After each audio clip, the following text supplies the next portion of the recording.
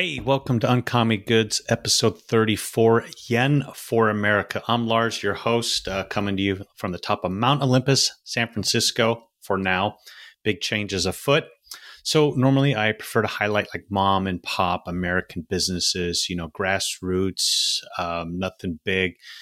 But, if the news dictated, I'm happy to share stuff from like big corporate and corporations. And, why do I prefer small businesses? Well, it's a lot easier to learn how they directly impact lives, be it their families, the people they partner with, they employ, etc. Nor do they get all the sort of tax breaks that the big corporations get. And they really understand the difficulties of a highly regulated business environment. Trust me, like go talk to the guy that owns the cigar shop.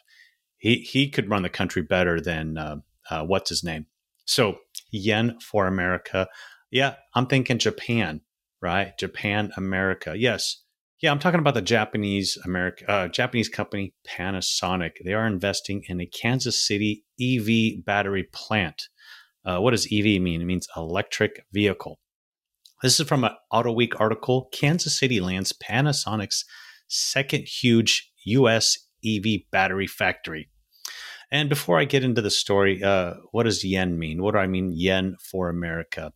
And, for years, I've heard the word yen used in several different ways.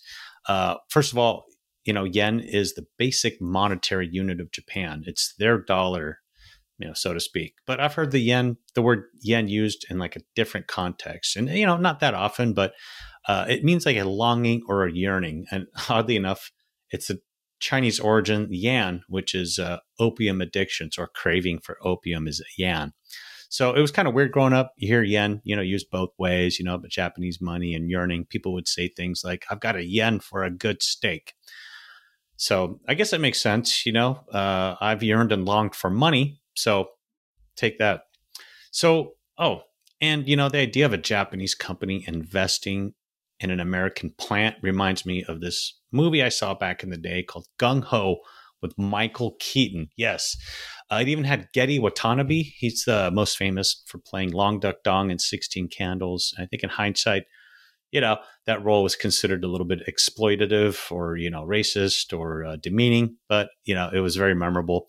And then Mimi Rogers, who was an epic babe back in the day. She was married to Tom Cruise for a while, but great actress. So Gung Ho, back to the movie, came out in 1986. It was about a Japanese car company that invests in an automobile plant that had shut down.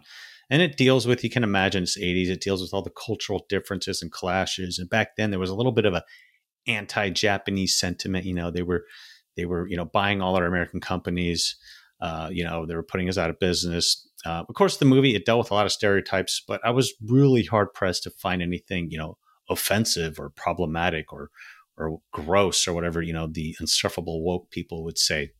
So in the interest of researching this episode, I hadn't seen Gung Ho since I saw it in the theaters back in 86. So I watched it again. And yes, it was a great movie, albeit a little bit cliched and predictable. But Michael Keaton is incredibly charismatic. I mean, he was on top of his game. And it reminded me of why he had such a great run in the 80s. And now he's even made a bit of a comeback. So yeah, Gung Ho, a quintessential Michael Keaton performance. And then, of course, you look up the actors who played the Japanese businessmen from Japan.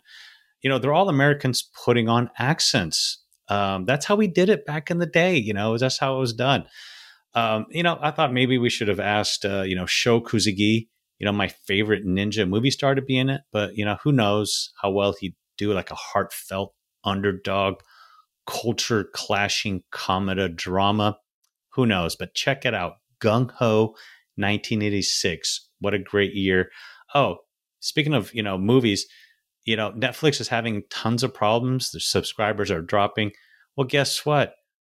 Gung Ho is not available on Netflix. That's the problem. Start putting on great movies like that again. Anyway, I'm getting off topic. Let's get back to the news at hand. Panasonic is a giant Japanese electronics conglomerate. So they're dropping $4 billion on a lithium-ion battery plant in the Kansas City area. $4 billion, and it's going to lead to 4,000 jobs. Now, don't get me wrong. I am absolutely not a fan of electric vehicles. the idea that they're environmentally friendly is completely false. The most environmentally friendly car is a used one. So do I even want to get into the resource intensive process of procuring the raw materials to build these EV cars? They are totally destructive to the environment. But you know what? So was listening to any woke progressive talk. So there's that. But all kidding aside, I am a fan of investing in America and creating jobs here on our shores, within our borders. Now, a simple-minded person might think, hey, it's only 4,000 jobs, but that's 4,000 people earning money, learning skills, investing, buying homes, supporting families, living their dreams, right? And if you're familiar with the economic principle of spillover benefits, 4,000 jobs that pay probably pretty decent is a plus for any area.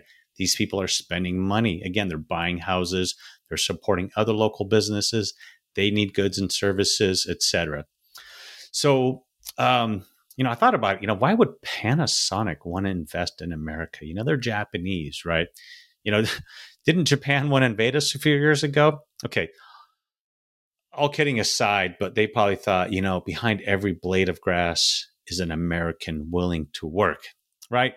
But as all spokespeople do, they fluffed up their language. Quote, Panasonic said it chose Kansas City for its skilled workforce, reliable infrastructure, and central location in North America.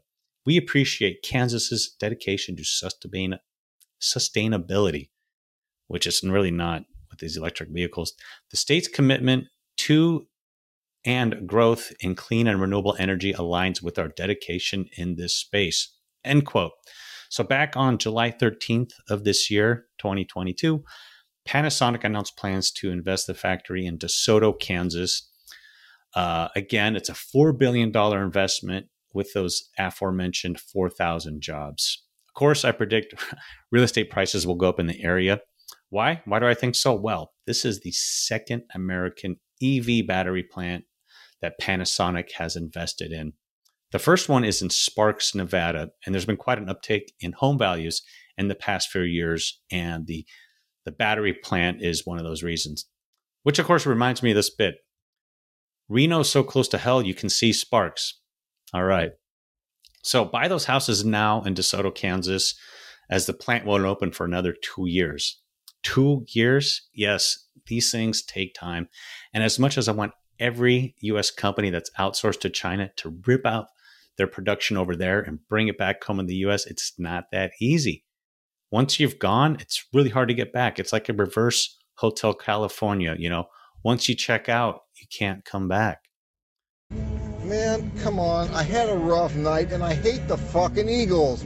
So why did they build a second U.S. battery plant here in the U.S.? That's so redundant. But, so despite, again, the inconvenience and totally misguided intent for environmentally friendly cars, demand for electric vehicles is surging. EVs, again, stands for electric cars. And hey, do you know, people, sorry, I'm getting off subject a little bit, but people that are into EVs and they talk about them, they refer to normal cars as ICE cars, I-C-E. So I'm all, what are you talking about? What's an ICE car? If there's a car that runs off of ICE, I'm all there. What are you talking about? And they say, oh, that means internal combustion engine. I'm like, why can't you just effing say gas cars, ICE cars, gas cars? Anyway, obviously I have strong feelings about EVs. So EVs are growing in production and demand. People, can't get enough of them. So quote from the Auto Week article, in the second quarter, reports Cox Automotive, sales of battery EVs in the U.S. climbed to 196,788. A new high and up 13% from the first quarter. In the same period, EV sales were 5.6% of the total market, up from 5.3% in the first quarter. Going back a year to Q2 2021, that's, a year ago, EVs only had a 2.7% share of the market, end quote. And of course, when you think of EVs, most people think of Tesla, who will likely be their biggest customer. And earlier, when I mentioned the spillover benefits of this, check out this quote from Kansas's Lieutenant Governor David Toland, he told AutoWeek that in addition to the 4,000 jobs, the factory would also bring in another 4,000 via suppliers and 16,500 temporary construction jobs. Now that sounds really great if you can trust the numbers from a politician. I suspect they fluffed up the numbers, best case scenario, just a little bit, but I'm not going to dig into it and argue about it. Gee, do you want 0 jobs or, 16,200 instead of 16,500 temporary construction jobs, So more jobs, more production in America, even if I can't stand the product or the misguided purpose behind it. Well, I'm free not to buy it, but it seems like everyone else will. So what's the real story, though? Is Panasonic truly a believer in an American-made product in our workforce? Sure, they are, but Kansas City rolled out a $1 billion red carpet. Quote, sorry, I lost my place here. Quote, Kansas Governor Laura Kelly approved a package of incentives worth as much as $1 billion earlier in 2022. According to Reuters, the Kansas Department of Commerce said the state would reimburse Panasonic with $829 million in subsidies after investment and hiring was completed. Kansas is estimating $2.5 million in economic activity per year from the plant and related activities, end quote. So, I don't know, we gave them $1 billion for $2.5 million in economic activity per year. So maybe we didn't win the war. I'm kidding, but I dislike intensely these government giveaways to corporations. What are the governments giving to small businesses to succeed? How are they helping them out? Will they give them tax breaks that equal 20 or 30, 40 times their economic impact? Not likely, but that's fair to me. They should do something like that.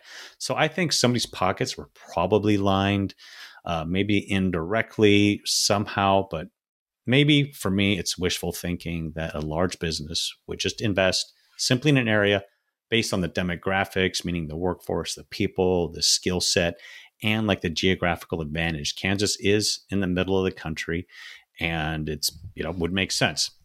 But again, it's like that theme show from the 80s show. It's that theme song from the 80s show, The Facts of Life. You take the good, you take the bad, you take them both, and there you have the facts of life. The facts of life. There you go. We're taking the good and the bad. So which reminds me of the show, The Facts of Life. If you're my age, who did you have a crush on from that show? My buddies and I were talking about it the other day. I know. They all like Joe, who was played by the legendary Nancy McKeon. And Joe was like the motorcycle riding tomboy, the bad girl. She had a rough and tough exterior, but like inside, she had a little bit of a heart of gold, if you could get in there. But personally, myself, I had it for Lisa Whelchell's Blair, who was like the rich, glamorous, preppy girl, probably high maintenance, someone you probably, in hindsight, you don't want to marry. In the show, she wore too much makeup. But again, she was an epic babe. And I still got a little bit of a crush on her. So the lesson here, the facts of life is a win. Doesn't always have to be perfect. I'm glad to see investment in American production of a growing business category, even from a foreign company. Even if I don't like it, I'll take it. I think those 4,000 people in DeSoto, Kansas are glad to take it. So yes, a yen for America is a good thing. Just don't get mad at me when you run out of battery power and I pass by you on the side of the road. So I wanted to highlight an Uncommie good for this episode. Not a sponsor. I am an affiliate, but it's Origin Maine. They are based in Maine and they sell apparel, footwear, nutritional supplements. It's all really high quality goods. I've tried their protein shakes, the protein powder that you make a shake or a drink out of. Very good. They have a variety of flavors. I think my favorite from Jocko Fuel was chocolate mint. It had that minty essence with the chocolate flavor and it sort of gave you a little, mint, like it refreshes your palate and it's cooling. So when you're drinking protein powder, you never really have a cooling sensation. Well, this Jocko Fuel protein powder had a very good cooling sensation. I loved it. So go check out Origin Maine. There's a link in the show notes. Check it out. And again, hit like, subscribe, email me at hello@uncommygoods. Give me your feedback. What do you think about Panasonic investing in America? Despite a $1 billion giveaway, I'm a little bit mixed, but again, jobs in America is a plus. Going uncommie is always a plus. Japan, I'd gladly partner with that country, any business from there here in America. They're allies.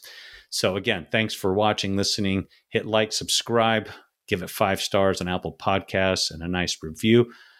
Thanks again for listening or watching on YouTube.